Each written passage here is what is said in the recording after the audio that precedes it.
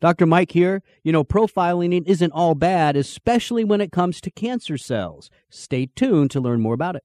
This is Live Forever-ish with Michael A. Smith, MD. Here's Dr. Mike. All right, so my guest is Dr. Robert Nagorny. He's the founder and director of the Nagorny Cancer Institute, an accomplished research and testing lab personalizing cancer treatments for global patients. Dr. Nagorny is also the author of the book Outliving Cancer. Dr. Nagorny, welcome to the show.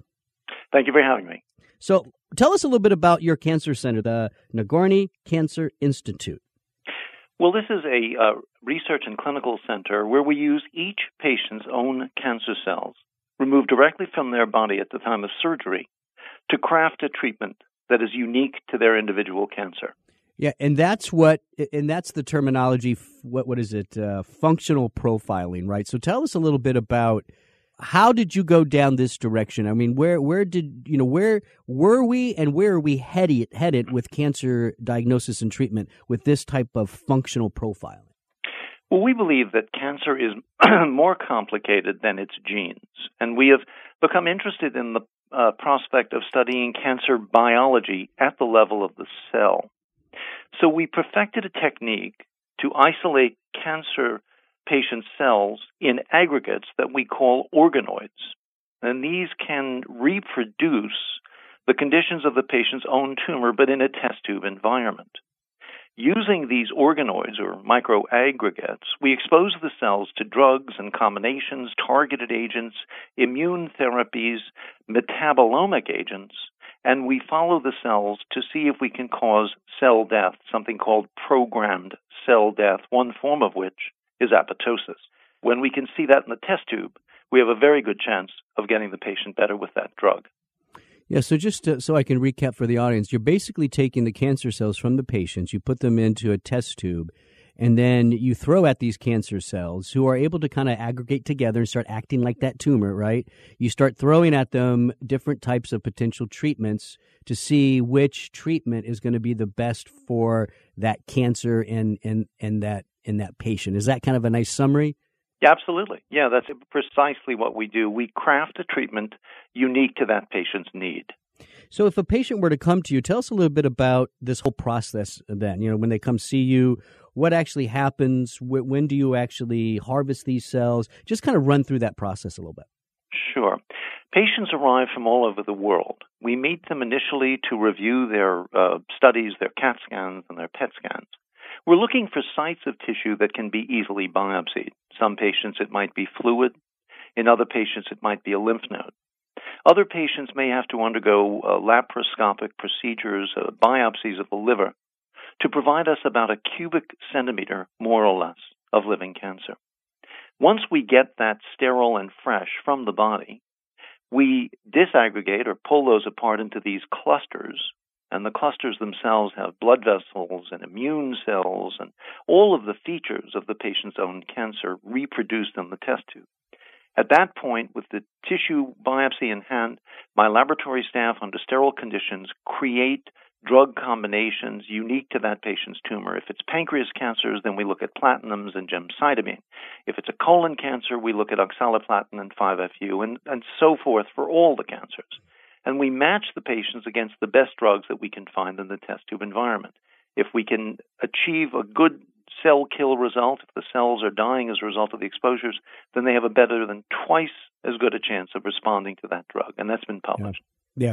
No, that's the point I think I want to make sure my listeners understand, that, number one, this truly is, in a sense, personalizing that treatment for that patient's cancer. Even though you have one patient with prostate cancer and you have another one with prostate cancer, those cancers can act very differently in each person, right? So moving from just a real general way of treating that, you're really moving into personalized cancer treatment.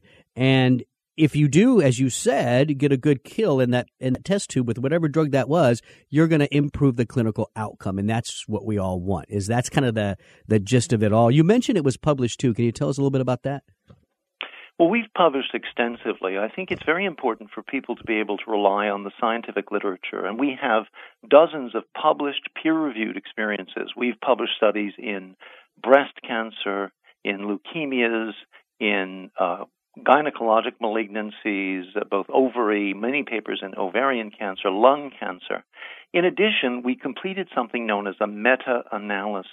And what a meta-analysis is it takes all of the papers we've published, pulls them all together, and in aggregate looks at the performance of the test. So in this study that we reported a few years ago, over 2,500 peer-reviewed published outcomes were put together, and we analyzed how well we could predict outcomes.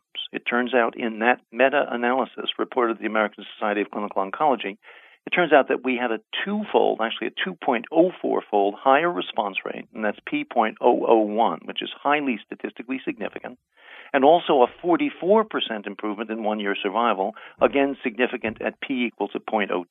So this is hard data supporting what we're doing. Yeah, so I want to. That's pretty amazing. That's a lot of published studies, and I think you're right. We want to make sure everything that we're doing. My audience is really into peer-reviewed publications. That's very important to them. That we're grounded in science. So it's great to hear all that. But here's a question then: with all of that science and the results that you have, and the results that you have been seeing, why don't we hear more about functional profiling? Well, actually, there's a couple of reasons, one of which is in the past people tried to do this sort of thing. I mean, obviously, people want to pick drugs before they give them. They want to give their patients the best shot. The trouble is we had two scientific errors. The first was that we thought of cancer as a disease of cell growth, and that isn't the case. It turns out that cancer really succeeds by survival. Cancer is a disease that survives longer, doesn't grow faster, but survives longer than other cells, and that's how it builds up into the tumors we treat. And secondly, cancer isn't a cell, but a system. There's a kind of ecology of human cancer. Mm-hmm. So you have to study the cells in aggregates, which is what I mentioned earlier. We study the actual organ of the cancer, not a cell. So if you measure cell death instead of growth, and you do it in a microenvironment like the tumor's own native state, you get a much better answer. And that's slowly percolating into the literature. There are many people around the country who are reawakening to this, and I think you'll see a lot more about this in the future. That's fantastic. I've always been a little more interested, too, in that ecosystem of a tumor. Again, just focusing on the cell growth cycle and the cancer growth hasn't really all been that successful for us, but we're also finding out that in that little microenvironment where that cancer lives, you can change the microenvironment, and that changes how that tumor responds, grows, or even dies. So I think that's fascinating stuff, and I really appreciate what you're doing with the functional profiling. Where do you think all this is going to go? What's the future really look like? As I mentioned, we've become very interested in what we call cancer biology, or in scientific terms, the term is phenotype as opposed to genotype. And cellular phenotype is the actual behavior and biology of the cell. So we became interested in what drives the phenotype, what drives the cell to stay alive, and how do they survive. And more we've realized that is metabolic. So we just published a large treatise, over 1,200 patients, where we examined the metabolic basis of breast cancer, and this was published in the August 3rd issue of OncoTarget. I'm the senior author. And in this study of 1,225 individuals, we were able to show that many cancers arise as a manifestation of bioenergetic changes and cellular metabolism. So when you ask who the future is, I think that the future will be in looking in different directions, looking at cancer cells as metabolic and bioenergetic cells that have to be changed not at their DNA level and not at their growth rate, but at their metabolism and energy production. And if we can do that, we'll come up with treatments that work better with less toxicity. Yeah, that's fascinating to me. This is great work that you're doing, Dr. Nagorny, and I really appreciate you coming on the show today. If you want to learn more about the work that my guest is doing, you can go to the NagornyCancerInstitute.com.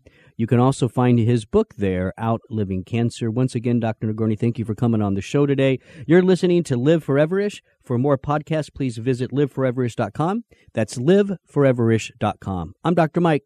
Thanks for listening.